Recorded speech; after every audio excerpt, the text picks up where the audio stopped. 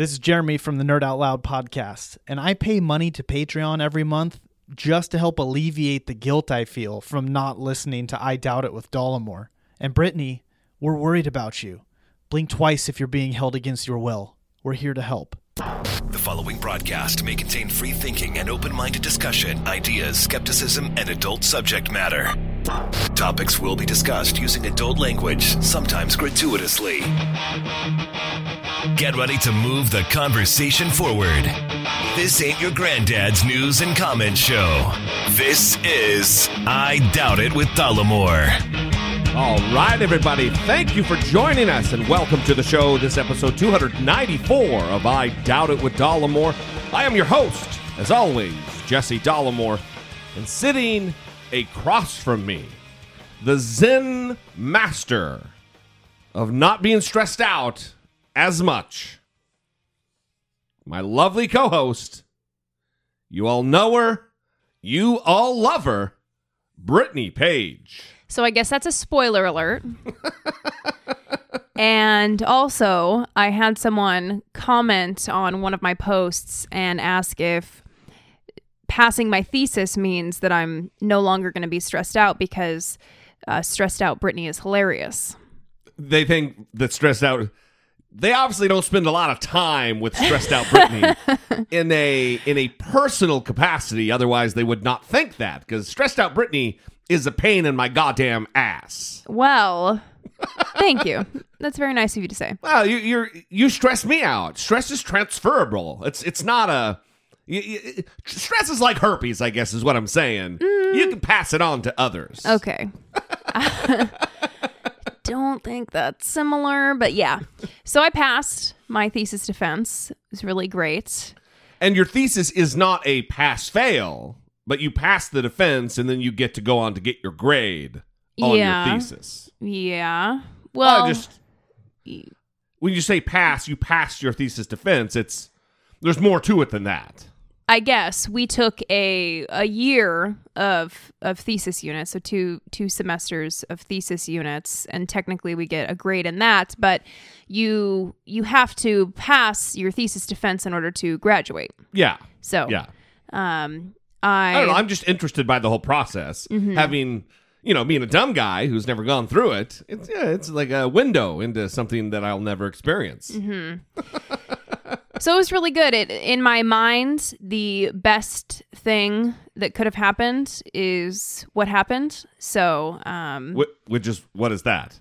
Just in my mind, you walked in, they had tasty treats on a table for you. Here you go. Never mind. We're not going to do this. No, I just had different scenarios of what the worst case was, which was me crying and running out of the room. And wow. You're really preparing for the different possibilities. And holy shit, the best case scenario. And I've heard things where you send you out of the room before you even start to discuss amongst themselves what they're going to torture you with. Wait, and before it starts? I've heard that. And then after, to decide on what they're going to do with you. And that would be nerve-wracking. You walk in, you're like, okay, can you leave for a little bit? We're going to talk about you behind your back. And you know we're talking about you. And then after you're done, all right, get the fuck out. We're going to talk about you again. Yeah. That would be stressful. Maybe even for me, that would be stressful. Yeah. And I'd be like, nah, I'm fine. I'll just stay here. Well, because I'm someone, when I did my proposal, my committee was peppering me with questions throughout the whole presentation. And I preferred that. I would not want to stand there while I'm talking and they're silently judging and taking notes about what they're going to ask me afterward. Kind of like in a therapist office, it's kind of the running joke, the commonly made joke is, what are you writing over there? Yeah. So this was very much the same where, they came in, they told me how they felt about the draft right away. So I didn't have to wait. And they were very pleased. Yeah. And then at the end, there was no sending me out. It was just like, okay, you got that paper? Let's sign it. And we need to leave. Yeah. It's great. So yeah, it went really well. Very happy. Now I just have 5 more weeks or something of multivariate statistics, and goddamn, that is my focus now. And then also formatting of the article that'll be in Skeptic, the June issue of Skeptic magazine. Yeah, it's all good. Yeah, some good times. So there is one thing I want to talk about before we move on into the rest of the regularly scheduled program, Brittany Page. And that is, well, for new listeners, maybe we haven't talked about this in the last little while, but I categorize Brittany's relationship with nature as adversarial. Mm-hmm. She has what I believe to be an irrational fear of spiders. She has a paranoia about raccoons. It's not paranoia. It's not irrational. I'm explaining how I categorize it. I have a fear. Don't tell me. I have a very legitimate fear. Do not tell me how to categorize your fears and paranoia. Well, you'd have a little bit more empathy for me if a raccoon almost sliced your face off, but that did not happen. Now, did it? No, it did not. A raccoon to me, did it not. happened to me. No, it did not. Yeah, you walked It was right far into away that. from me, but it was. So here's it almost happened. Yeah, apparently it has quarter-mile long claws. So, needless to say, this last week was very hectic. We postponed, just like we did last night, but we postponed the show a few hours on Wednesday. We did it on Thursday morning. Brittany's been insanely preparing and getting together what she needs for school and also thesis. Those are both the same thing, but I mean regular homework, regular school stuff, and then also the thesis. They all came kind of together. And it all kind of came to a head this weekend. We had a Patreon call on Friday, and then Saturday we went to the tax march in L.A., and then we had a Patreon call the next day. So anyway, it's been a lot going on. Well, yesterday morning, after all of the stress, Brittany was really looking forward to sleeping in to catch up on some much needed, because Brittany needs her goddamn rest. Mm-hmm. A lot of it. More than a normal human being. Yes. Brittany needs, if she doesn't get 8 hours of sleep, she is, I was going to say a monster, but you're more just a fucking walking zombie. You're a wreck. You don't get 8 hours. I don't think that's true. I think you're being a little insane because I think that you are not being honest with yourself. Excuse me. I was able to pass my thesis defense and I was running on 5 or less for multiple days before that happened. So I can function. It's just I'm not happy about it. All right. We'll leave it there. Yes. We'll leave this for another time. Mm-hmm. So anyway, needless to say, on Sunday morning, Brittany was looking forward to sleeping in. And I get up early, and I was up doing whatever in the house, and I hear from the other room. No. What? You know where this is going. Well, whatever he's about to say is a lie. Well, what did you say? What did I hear you scream from the other room? Well, just go ahead and speak your lie. Okay, so from the other room, I hear, God damn it, shut the fuck up! Screaming. And I knew what it was. Oh, my God. And I was laughing. So I went in, and I broke out the recorder because I had to. I stuck my iPhone out the window. We had a squirrel outside the bedroom window doing this for a long time. Probably over 30 minutes. For sure. It was just sitting there doing this repetitive noise. I don't know if he was trying to get a little squirrel ass, like if he's like sending the vibe out to the lady squirrels, or maybe this was a lady squirrel. So you looking saw for some squirrel D. You saw this asshole squirrel. Yeah, it was a plump little bastard. Did he have an object in his hand? No, just sitting on a branch. I don't understand. Ruining my morning. Sounds like a zoo. Yeah.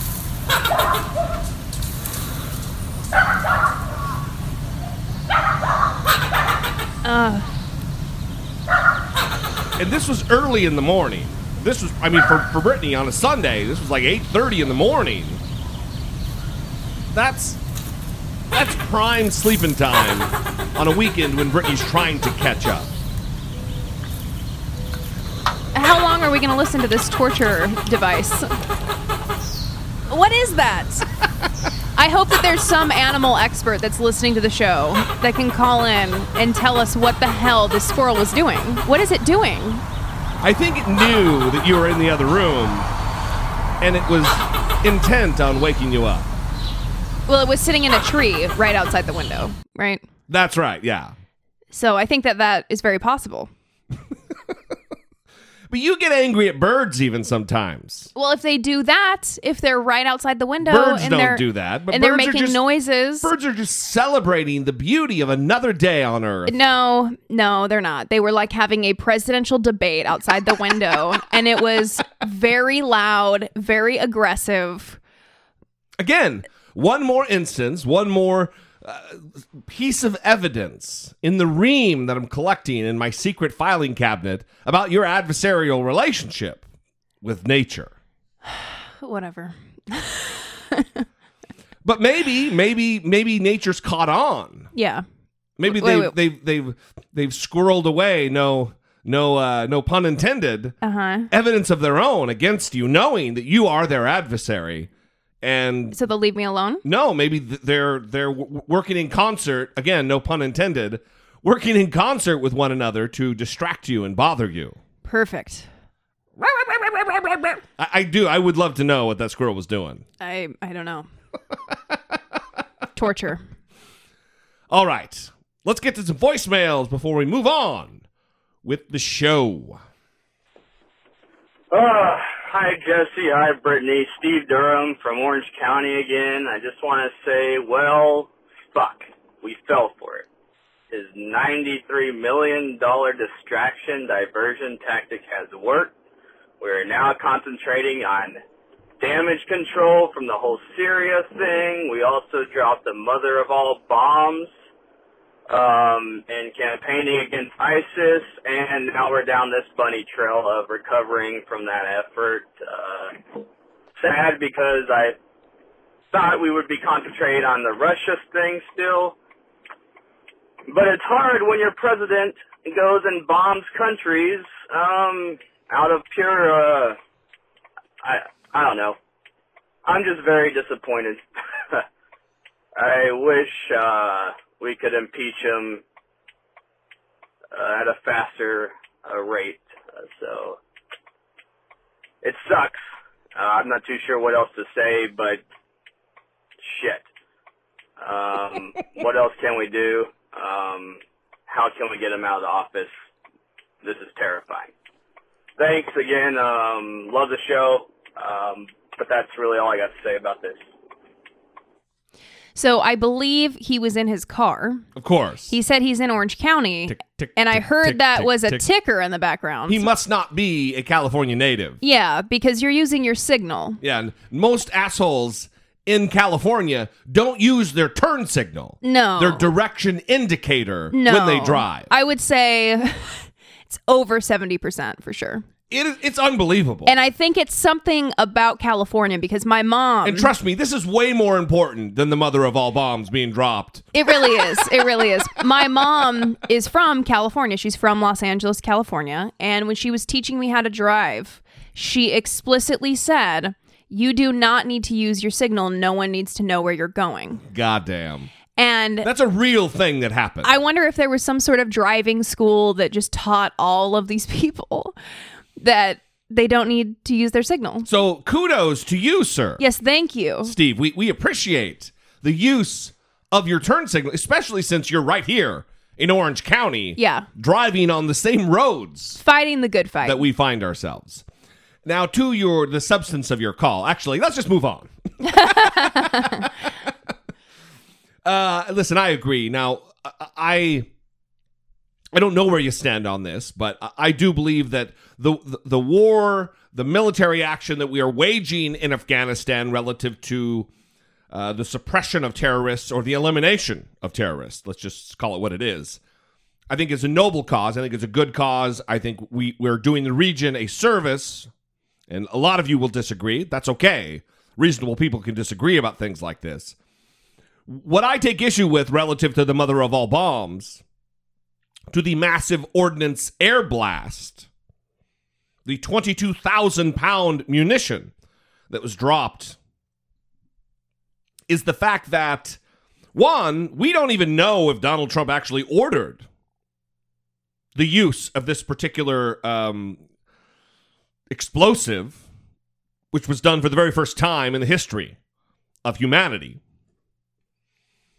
We don't know if he just gives the blanket okay to his commanders in the field, or if he's, I mean, listen, if it's the first time ever when we dropped a nuclear weapon on Japan twice, Harry Truman ordered that strike. He didn't just, all right, well, if you decide to do it, go ahead and do it. Especially when something's done for the very first time, a president needs to be on the ground metaphorically with the commanders, making that decision.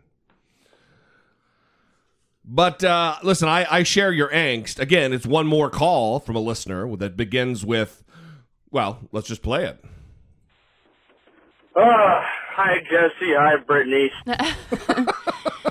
Yeah, and I think the media reaction to obviously Syria and then obviously this situation was fucking gross. Was very disturbing. Not only he became president again, but also I saw this clip of Fox News where Ainsley Earhart was oh my god saying that even though the drone footage of the bomb being dropped is in black and white, it's really red, white, and blue.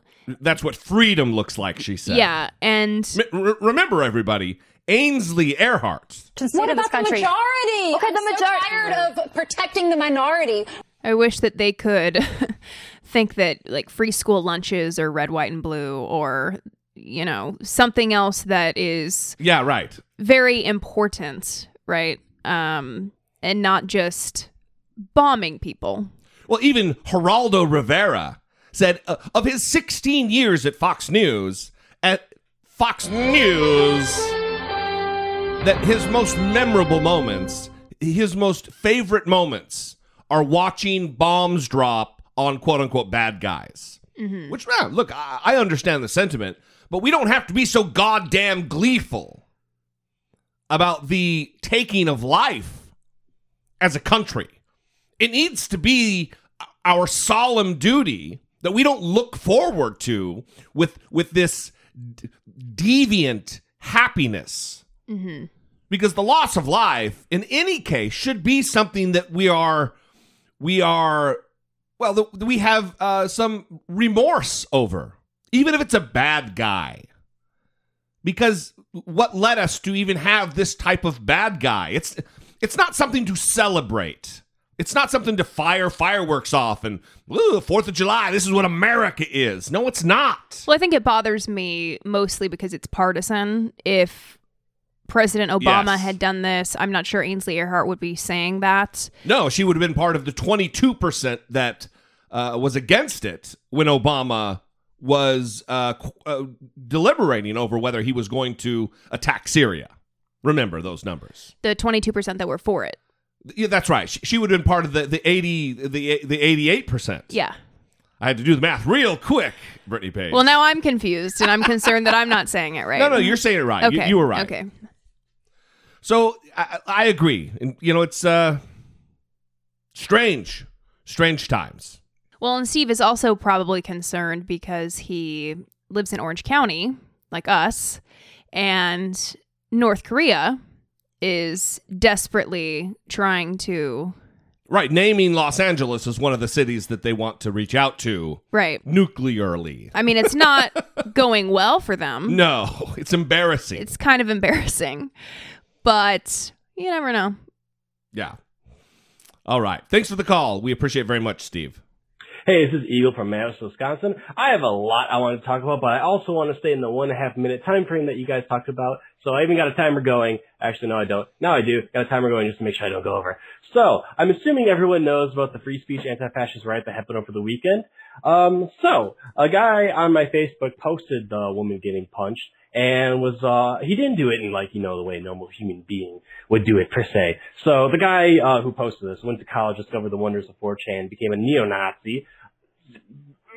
But I can understand Brittany's case, with her growing up and everything. I just can't fathom this one. I don't understand how someone just decides to do that after being told all this information. But anyway, that's for another time. I was looking for articles on what went down, and one of them really concerned me. Not because of the content, because it was one of the first fucking results.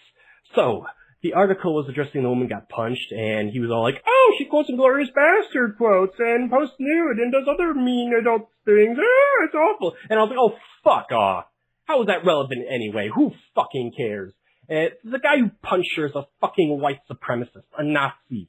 You know, what this, congrats, bro. You know how to talk women while in your mother's basement. Congrats to you. But the article was all alt-right as fucks, and I say fuck a lot. I'm sorry, it's a fun word. So he and other Neanderthal fuck who worships Pepe the Frog, or whatever the fuck his name is all like, I think the bear, she's a dumb bitch, she didn't think Transformers fight back.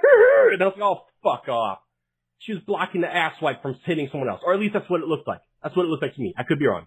Anyway, that's what it's been pissing me off for the past 30 minutes. Hopefully, I'm still allowed to go to the next hangout. I missed the last one. I probably won't be allowed to go to the next one. But anyway, I love you guys. I hope you are doing well. Brittany, I am sorry you drank the shitty smoke-flavored beer. That's another thing I can't stand, is shitty beer. One of these days, I swear to God, I'll send both of you some exclusive beer from Wisconsin. You both deserve it. Keep doing what you're doing. Fuck, I'm over 2 minutes. The time limit is 3 minutes. The time limit is 3 minutes. Yeah. Yeah. So you had a little bit more time. So here's what I gathered from what I was able to understand from the fast-talking eagle from Minnesota. And maybe I should have played this at the end, but we didn't, and here we are. So this weekend was the tax march. Took place all over the country, several different cities. I don't know, 9, 10, 11, 12 cities maybe. And in Los Angeles, there were between 10 and 25,000 people. I'm not an estimator of crowd size, so I don't know. But there was a lot. Now, in Berkeley, which is where he's talking about, they also had this kind of a protest go on. Now, we had someone ask us on the call what a tax march is, because they live in Sweden. That's right. And they were not sure. So the tax march is an effort to get Donald Trump's attention and show him that the people actually do care and want to see his tax returns. Yes. He has said that he was elected. That means people don't care, don't want to see them. He lied throughout the campaigning, saying that he was under audit. Well, he could be under audit, but anyway, you can release them still, so it doesn't matter. So this was kind of a show of force, saying, hey, we're here, we care, show us your tax returns. That's right. And in Berkeley, it was more of a violent clash between these fascist types, these neo-Nazi types, and a young woman, was punched right in her fucking face by this little neo-Nazi jerk-off. Mm-hmm. I don't have his name here because he's not that important to me, but on Twitter, you have your Twitter handle, which is his name, and then your Twitter nickname, which is like your name. Like I'm at Dollamore, but I'm Jesse Dollamore. His name is Fashy Haircut. So he is just a little cunty follower of Richard Spencer. Mm-hmm. His name is Nathan Damigo. Nathan Damigo, right. So, and he's on camera punching getting a running start, punching this woman in the face who apparently was hospitalized for a concussion. And what I'm gathering from what Eagle is saying is that the first website he went to when he was looking this up was some place trying to defame her character, that she had posed nude or whatever. And again, this is something that Brittany and I have been struggling with. I don't know if we talked about it, but it is dragging up the... Oh, yeah, because they did it with the doctor on United Flight. Right. It's immaterial to what's going on here. Who cares? Well, one, who cares if she posed nude? Who fucking cares? Mm-hmm. She got punched in the face. Right. So why? It's almost as though people...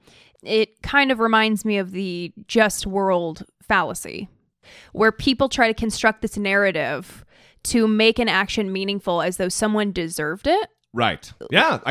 That's awesome. Yeah. And they're trying to make it so, well, she had to have done something in her past to where it brought her to this point where she deserved to get punched in the face by this man. Right. Or the doctor on United Flight. Yeah. And it's a very strange impulse, because we can just believe, wow, some bad things happen sometimes to people who don't deserve it. It's for no reason. Sure. For no reason. So I do also want to say I've been seeing tweets about this, and this is one that I read. Welcome to the age of equality. You want to roll like a man? Don't bitch when your ass is handed to you. Men and women are 100% the same, remember? What a fucking jerk off. Who's that? Was that a tweet? Yeah. His name's at autumnbaby_NYC. At autumn, like the season? Yeah. At autumnbaby NYC. _NYC. _NYC. What a fucking jerk off. Yeah, which is weird because I've seen men get punched in the face and not be able to recover. So it's not just a woman issue, right? Yeah. Ugh. God damn. All right. Well, thanks for the call. I don't know if we answered all of what needed to be answered, but we tried. You started talking about beer, and I started losing consciousness, so. Yes. So thank you, Eagle, for the call. We appreciate it very much. Moving on. All right. Let's try to get this done in 3 minutes. Hi, I'm David from Indiana. I have a question for you about trying to get political arguments sorted. I met with a Republican friend, libertarian, a couple weeks ago, sat down with him at lunch, and asked him if he was still on the Trump train. And he said yes. And so, let's see. Russia, lies, media corruption. First I asked him about the Russia meddling Russia meddling with the election. And he said, yeah, that's not good, but there's no connection to Trump at this point, so he doesn't see that as being too big of an issue, and he doesn't know that it led to his winning. So it's not good, but if we can partner with another superpower, which I recently found out I don't think they are as much anymore, and so that's kind of a pride issue for them.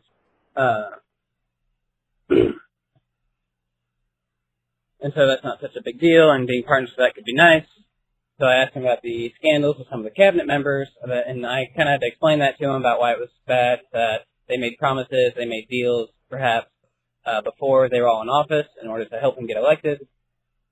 And he's like, he doesn't trust any of the government, libertarian, yada, yada, yada. So he's just going by actions. If they get convicted, then yeah, he'll change his mind on the Russia thing. I also found out that Russia has been meddling in a shit ton of elections, and they want to destabilize pretty much anything they can to look better.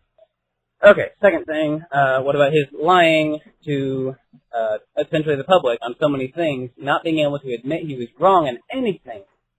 And he's saying that that's essentially because he's not a politician. All politicians do that, but because he's not polished, because he's blunt and not PC, it's easy for the media to misconstrue that, to bend that to stuff that he didn't actually say. Clinton and other people can make it sound better. They can guide the line, so they're not actually stepping in the Republican zone or the Democratic zone or whatever, which I think is fucking bullshit. And then, Russia media corruption. He was talking about Hillary and Benghazi out of the two possibilities. It was better to have an inexperienced candidate that is blunt like that than a corrupt career politician. And essentially, my question is if I should be going back to search Hillary Clinton's Benghazi story, all this stuff, and argue for a candidate that is no longer going to be in office. It doesn't really matter. Or if I should try to move forward and just say, please help me, or agree with me that this is a shitty person and he should not be in office. Russia, lies, corruption, media. I think I got to all the points I want to say. Love the show, of course. Here's one, you got cut off. Two, this is how I think I would handle this. You need to, one, this guy's deep on the team, so it's going to be hard to break him out of his, on its face, it looks like he's just a fucking idiot, but I doubt that's the case. Mm-hmm. He sounds like he, has some ability to find a cogent thought. Here's what I would do, though. So I would say to him, so what you're saying is, you're naming two scandals of Hillary Clinton. The corruption or the collusion between her foundation, the pay to play thing, and Benghazi. And those two things you're sold on. Absolutely she's guilty. And then I just named 8 or 10 things about Donald Trump, which you can just explain it away. So the 2 things most certainly Hillary Clinton's guilty of, because she's not on your team, but because your guy is on your team, it's okay, and I can find all the little nuanced arguments to explain away his behavior. Mm-hmm. I don't know. I think that would be a start. Yeah. But it's going to be it's almost maybe impossible to get through to some of these people. Yeah, I mean, this is the really difficult part, is talking to Trump supporters who are still defending him. Yeah. And still on his team. And I think a lot of it comes from the fact that they can't admit that they're wrong, or they can't admit that maybe he wasn't all that they thought he was going to be, right? That's hard for people to do. Well, because it also entails admitting to a mistake they made. Right. And that's tough for anybody, especially with a mistake that involves something as important as the man or woman who will lead the entire country. Right.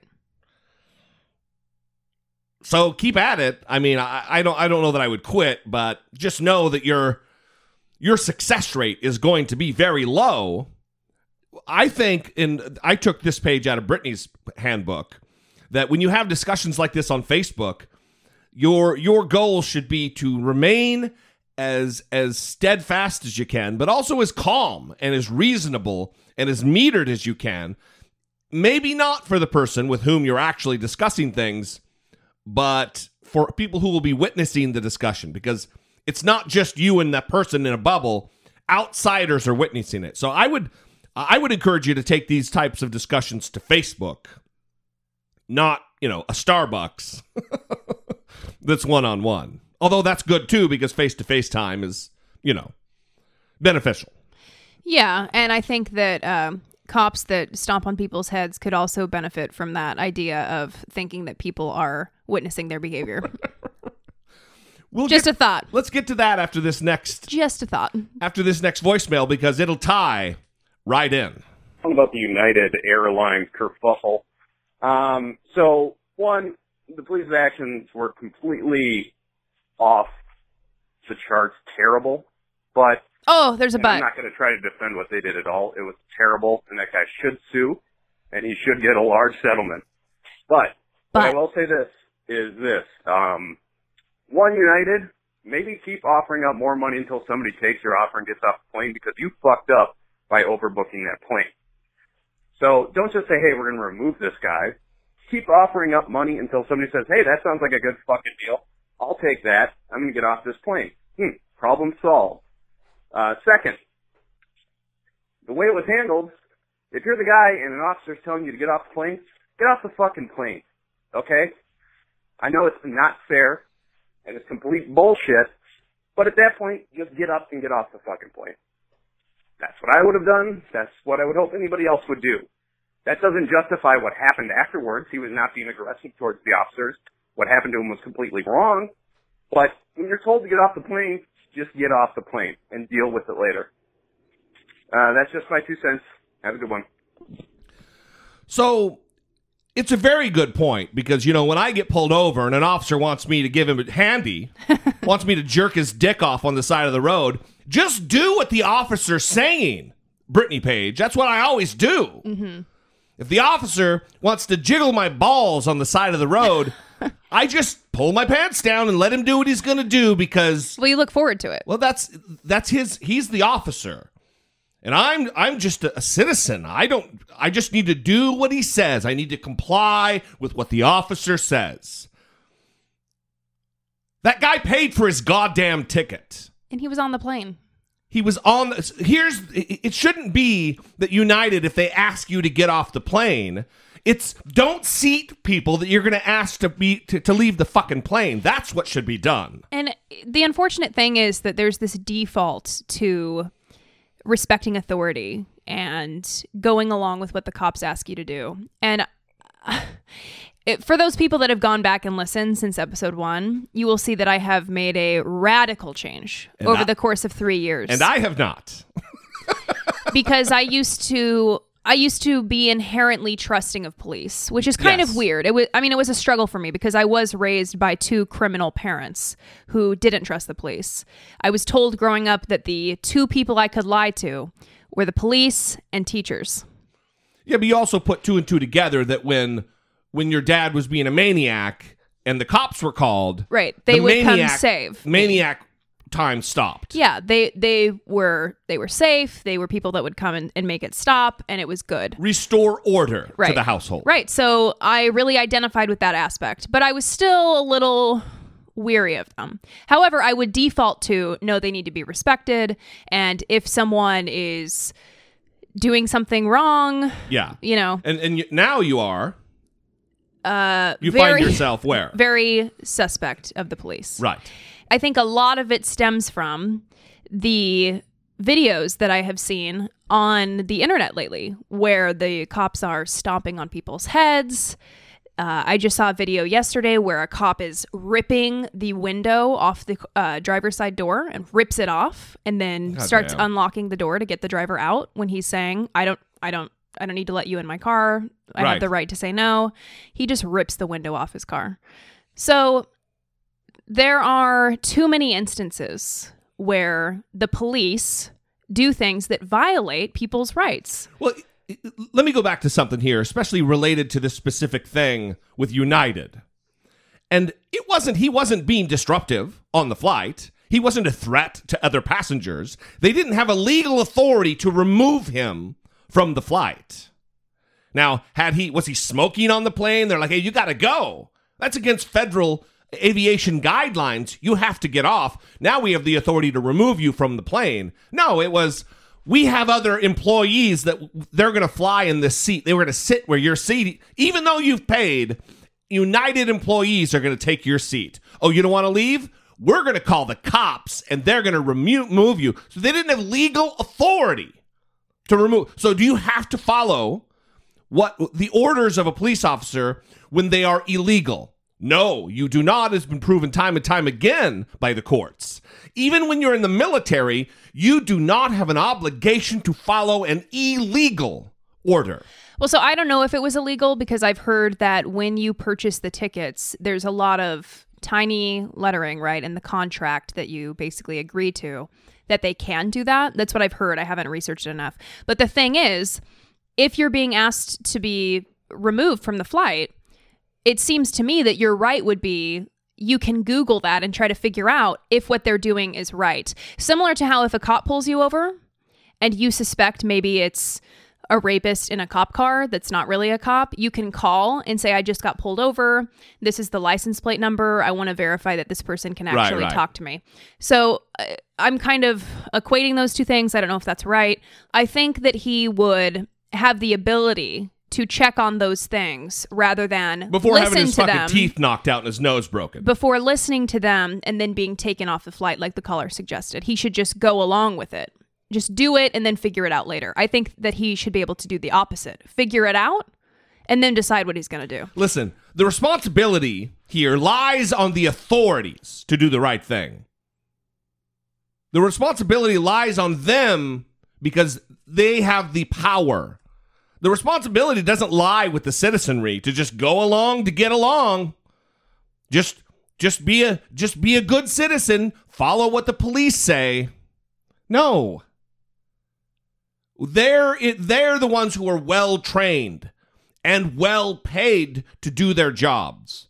Not to violently yank an innocent man out of his chair, bouncing his fucking head off of the armrest, breaking his nose, knocking out teeth, and rendering him with a concussion.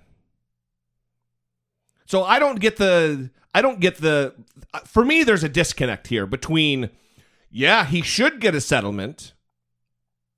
Yeah, they should be sued, but he should have just left. I mean, does he have a right to be there or not? It seemed like it was an arbitrary decision. Mm-hmm. So, again, though, we'd love to hear what you think, even though I sound like I'm fucking sold on the deal. 657-464-7609. Of course, you can always email a voice memo from your smartphone to idoubt@dollamore.com. gmail.com. Thank you guys for the voicemails very, very much. We actually have a couple of emails that we're going to get to. I'm responding to Rebecca's phone call message in reference to the amazing woman that fought off the rapist in the public restroom a few weeks back. First off, don't be afraid, Jesse. I do agree with absolutely everything you said. It's a very difficult topic to verbalize what one feels and have it not be interpreted correctly. However, what I took from Rebecca's comment, and I think she was trying to convey, wasn't so much about this particular circumstance, but in general, rape culture / disrespect of women. Obviously, this guy was just a schmuck. Violence and rape takes an evilness within the perpetrator. But I think what she was trying to say was that in the same way we should be arming our daughters with self-defense and general safety and knowledge, we also need to be educating our sons on boundaries and respect. Things like grabbing a girl's ass or copping a feel when she is walking by or an opportunity presents itself is not okay, and it isn't funny or something you should be high-fiving your buddies about. That kind of education for our sons and teaching them from an early age helps to prevent some of the desensitization of that, and we all, unfortunately, have become accustomed to. Sadly, I can remember in middle school being at the mall and having a group of boys walk by and grab my boob. They all thought it was funny, and honestly, it wasn't a big deal to me because already at such a young age, you become accustomed to these types of situations. Every woman can pinpoint the moment they had to actually think and try to determine where, quote, that line is, and when to shrug it off or attempt to claw a guy's eyes out. It's sad. It's sad because I do think there are some situations that could be prevented if only our younger boys were being more informed on acceptable and unacceptable behavior. Obviously not in this type of situation like the jogger encountered, but more so in cases of some of these date rape cases, or she was so drunk and didn't say no type situations. 2 of my boys are in high school right now, and I can tell you of 2 different circumstances where a younger sister was assaulted at a sleepover by a big brother's buddy. Thankfully, the other boys were the first to call them out, stop what was happening, and make the situation known to the parents. But had some of these boys not been educated after the first situation, they may not have been so enlightened. I don't know, maybe this isn't what Rebecca meant, but that was how I took it. That no, we can't prevent all rape or assault by teaching boys not to rape, because that is an evilness that you can't simply teach over. But we can do all of our children a service by teaching boys boundaries and acceptability, and really getting into the details of it all. If she's asleep, no. If she's drunk, no. If she is in any way not a willing or in a mentally aware state, no. That simple things like grabbing or fondling a girl isn't funny, snapping bra straps, knock it off. That kind of thing could go a long way in helping this desensitized culture we currently have. Just my 2 cents. Love you both. Amy. Amy, thank you very much. Listen, it is certainly one of those topics, and when I launched into it, Brittany had the nervous face. And looking back, I understand why. We actually didn't get as much feedback from voicemails and emails as I thought we would. In fact, this is the only one. I thought that we got a lot more on Twitter and a little bit on Facebook, but nothing like I thought we would. Because it is a sensitive topic. And to say that you don't really believe in the full width and breadth of the rape culture position that it exists, it's rhetorically dangerous, especially being a man. That's why I tried to preface it by saying I think they should be, if I believed in the death penalty, rapists should be fucking murdered. Mm-hmm. And I do believe that. Mm-hmm. I don't discount it. I think assaulting women, like even the bra strap thing, yeah, that's fucking off limits. No. And we do need to teach our boys respect for women. Understanding their bodies are their own. You're not allowed access unless you are explicitly given permission. Full stop. Yeah, and I think one of the big points of Rebecca's voicemail was the issue of self-defense. And I think that goes such a long way because when I was young, my parents placed a heavy emphasis on us being able to fight. Shocking. And when boys teased me or made my life miserable or touched me or anything else. There was a guy I punched in the face one time. I just punched him in the face. Right. And he Brittany Page, everybody. He never messed with me again. Right on. There was a guy that used to make my life miserable, and I invited him to meet me in the schoolyard to fight at lunchtime. I told him that. I started telling everybody we're going to fight at lunchtime, trying to ratchet up an audience. And he told me he didn't want to meet me there. He didn't mess with me anymore. Yeah. So I think that being able to, obviously we don't want to promote like Fight Club, right. But right. Well, there are instances in which it solves some problems. Yeah, it makes it stop. Yeah. And being able to protect yourself is really important because there are always going to be situations where kids are not getting what they need at home. They're not being told, listen, this isn't how you treat people. Yeah. You can't do this. And so they need to learn that lesson elsewhere. For sure. They just do. Yeah. Awesome. Well, listen, everybody, thanks for the voicemails. Thanks for the emails. We appreciate it very much.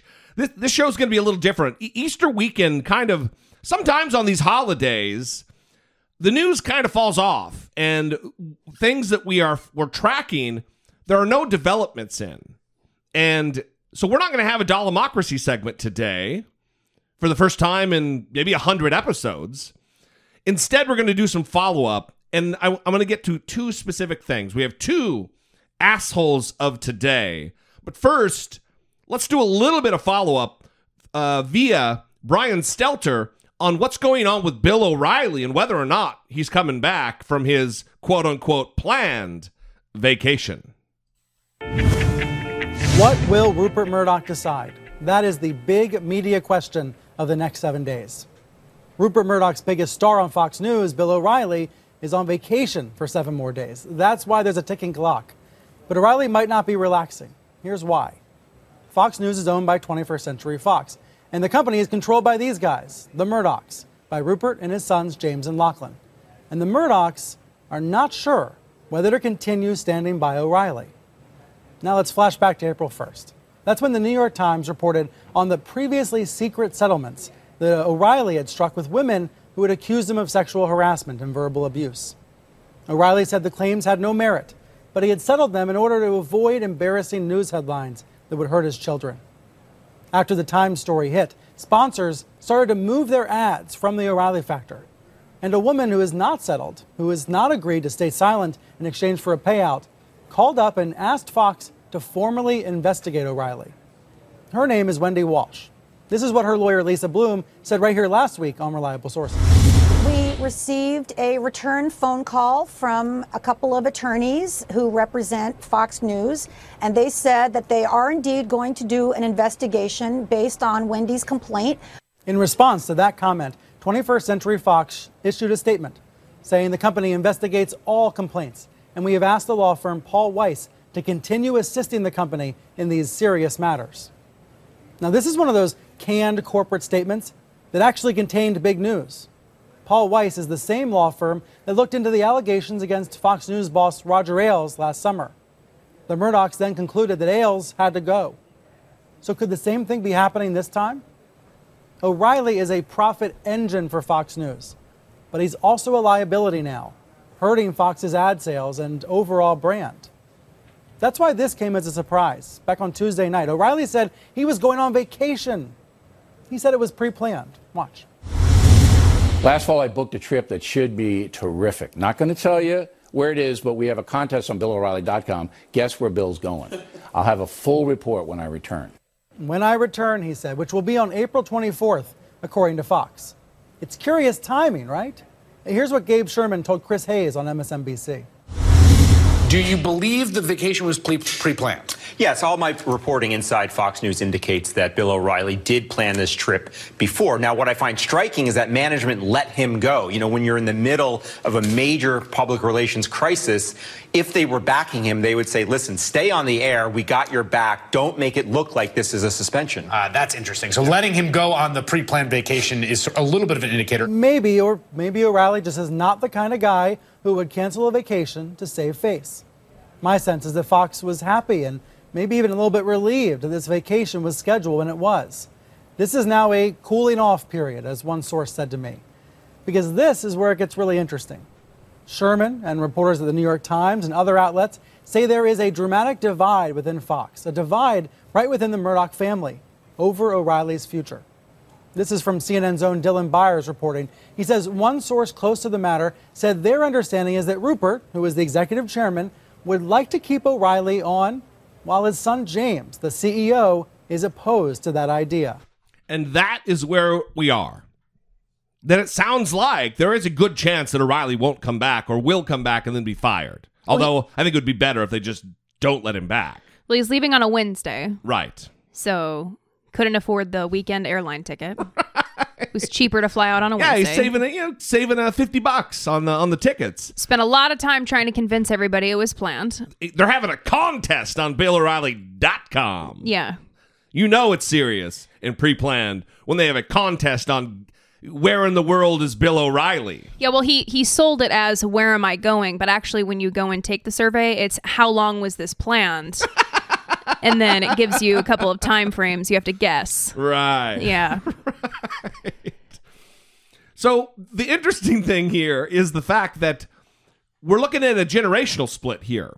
The younger children, they're adult, but the ones who are going to lead into the future with 21st Century Fox, who are going to run the company when Murdoch melts away, because he's melting because he's an old man, you know. That's what they do, apparently. Yeah. Like a candle. He looks like a candle that's melting. You're going to continue. Murdoch. Yeah. Rupert. Okay. Murdoch. But his kids don't sound like they're too keen on the Bill O'Reilly situation. They want to fucking cut bait with him. Yeah. Where Rupert Murdoch, the melting candle, he's happy to have this alleged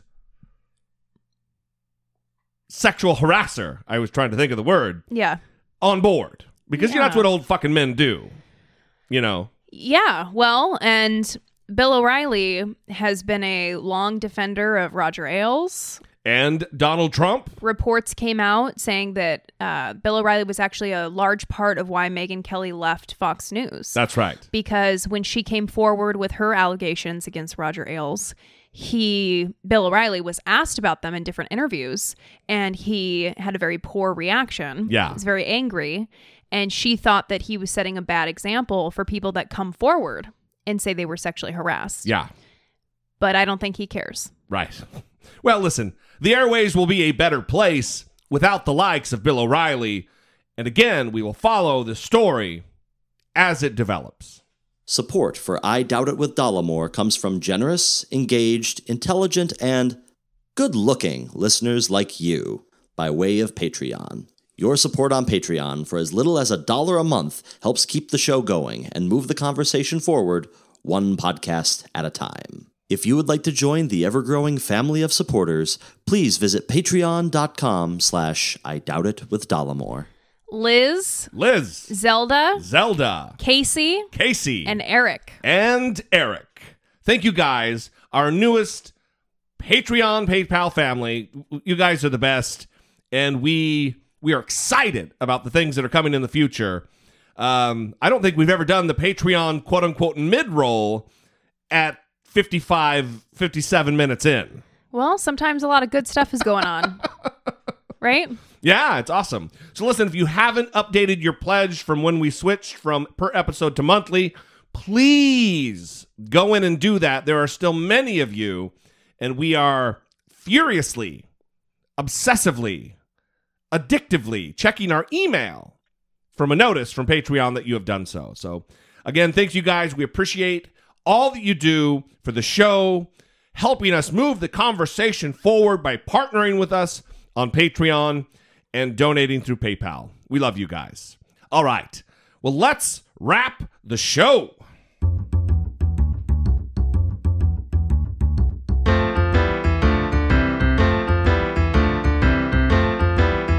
It's the asshole of today. So we have two. Two of them. So you do my typical announcement right after the music ends. Well, you could say Mormon judge and female genital mutilation doctor. Yep. Maybe with less excitement, though. Yeah, please. So are we starting with the Utah Whichever judge? One. Whatever you want to do. Utah Judge Thomas Lowe is his name. That is his name. And here's what happened. He was sentencing a rapist, and during that process, decided to get emotional, not for the victim, but for the extraordinarily good man that he was having to send to prison. Well, this one's going to have some people talking for sure. A Provo judge apparently giving praise to a molester that he is about to sentence in court. This while the convicted sex offender's victims sat in the courtroom. Chris Jones with more on the story tonight. And Chris, Judge Thomas Lowe seemed to be holding back tears when he was actually sentencing this man on these charges. Yeah, that's right, Mark. This is him. This is Judge Lowe, and he had nothing but glowing praise for this man, Keith Viejo, who is a sex predator and convicted. The court has no doubt that Mr. Vallejo is an extraordinarily good man. This is Judge Thomas Lowe praising sexual predator Keith Vallejo, was found guilty of molesting 2 young women. But great men sometimes do bad things. But that judge shouldn't have done that. He shouldn't have said those things. And on the phone is one of Vallejo's victims, Julia Kirby.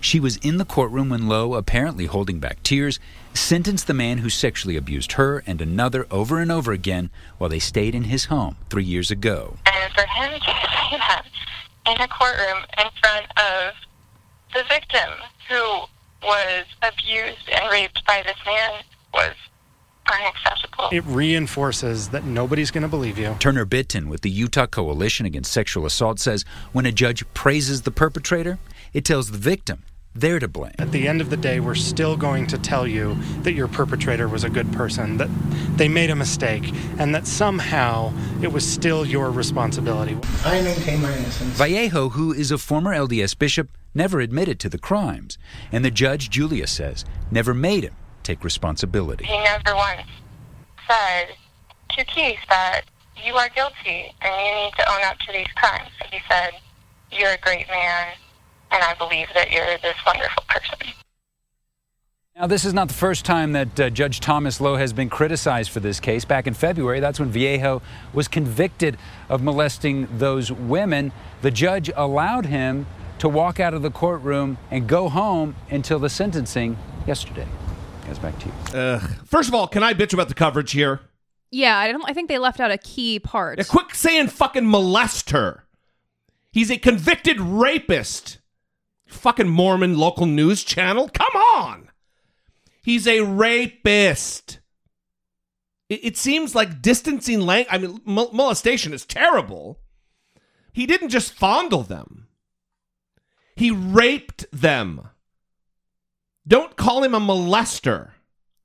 Fucking weird. So that is important, obviously. I wonder if Judge Thomas Lowe is a Mormon. I laugh because it's clear you haven't seen any photos of him. I haven't. He's a Mormon. Well, I don't... They have a look about them. Well, there has to be something motivating this praise of this guy who's a former bishop of the Mormon Church. Yeah. And also the judge is in Provo.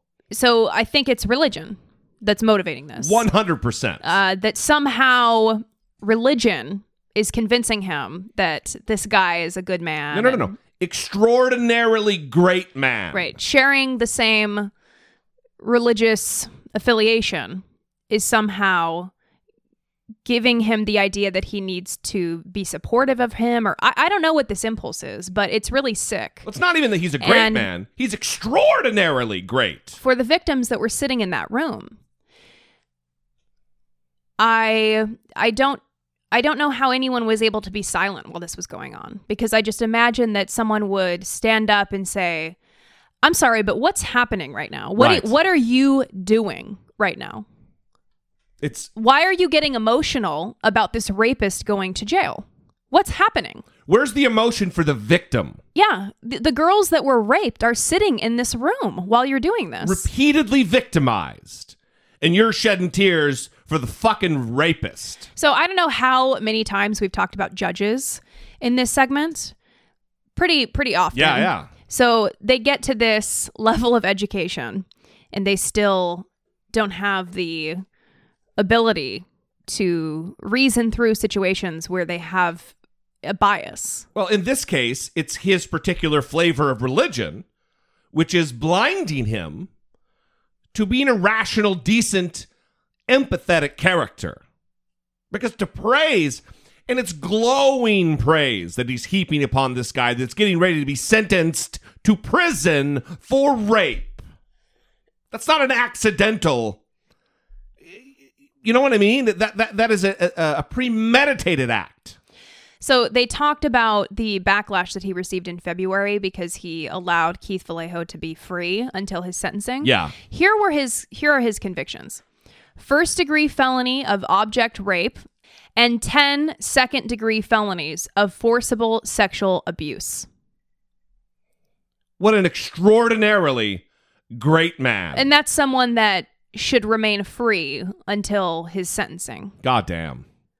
Fucking disgusting. That is a public safety risk, is it not? Without a doubt. Look, Thomas Lowe, this judge, this circuit judge, the 4th District Court judge, Thomas Lowe, should be removed from the bench. He doesn't have the ability to make judgment calls in cases. Clearly, he does not. All right. The next asshole of today. Would you like to intro this one too? Dr. Nargarwala was arrested on Wednesday for allegedly performing female genital mutilation on multiple young girls over the past 12 years. In the United States. Detroit emergency room doctor is charged with what the feds call a brutal form of violence against girls that has no place in modern society. 44-year-old Dr. Jumana Nargarwala is charged with genital mutilation, conspiracy, and lying to federal agents, facing up to life in prison at this point. 7 investigator Jim Kirshner is live downtown where the doctor had her first court appearance. And Jim, why in the world is this done, and who normally gets charged with something like this? Carolyn, federal officials tell me these are the first ever charges under a fairly new United States law. This procedure is also known as female circumcision. It's a ritual that's performed in parts of the Middle East, Asia, and North Africa, and it's designed to reduce the female sex drive. According to court documents, agents with the FBI and Homeland Security have been on this case since they got tipped off this was happening here in Metro Detroit with at least 2 young girls brought here from Minnesota. Dr. Jumana Nargarwala, MD, allegedly performed female genitalia mutilation at a clinic in Livonia. The girls were young, ages 6 to 8 years old. This is part of a particular religious and cultural community. The feds specifically allege the doctor performed this on 2 girls, age 7, who were brought to Metro Detroit by their own mothers from Minnesota in February. The girls were later interviewed and examined. One girl said it was done to, quote, get the germs out. The other girl said she screamed, got a shot, and it was so bad she felt pain down to her ankle, according to court documents. Now, coming up next hour at 6, the feds dig deeper in this case and find more alleged victims going back 10 years. A couple of other notes. The doctor remains locked up. She'll be back in court on Monday with a detention hearing. It is possible parents could be charged in these cases. It's still very early on, and the feds believe there are more victims out there. They want anyone with information about this doctor to contact the FBI. We put that information on our website, WXYZ.com. Carolyn? Wow, hard to believe this is being done in America. Now, she's affiliated with Henry Ford Hospital, worked as an emergency room doctor. So, Jim, what is their reaction to all of this tonight? Yeah, after this broke, they quickly put out a statement saying she did not perform any of those alleged procedures at Henry Ford Hospital, and the Fed said these were done at a Livonia clinic. All right. Again, can I bitch about the coverage here from the local affiliate, WXYZ in Detroit? And quit calling it a fucking procedure. These girls were mutilated through a religious ritual that happened to be performed by a doctor. It's not a fucking procedure. If you go to a dentist and they yank out all your teeth or file them down, that's not a procedure. That's mutilation. Well, it's also done to control women.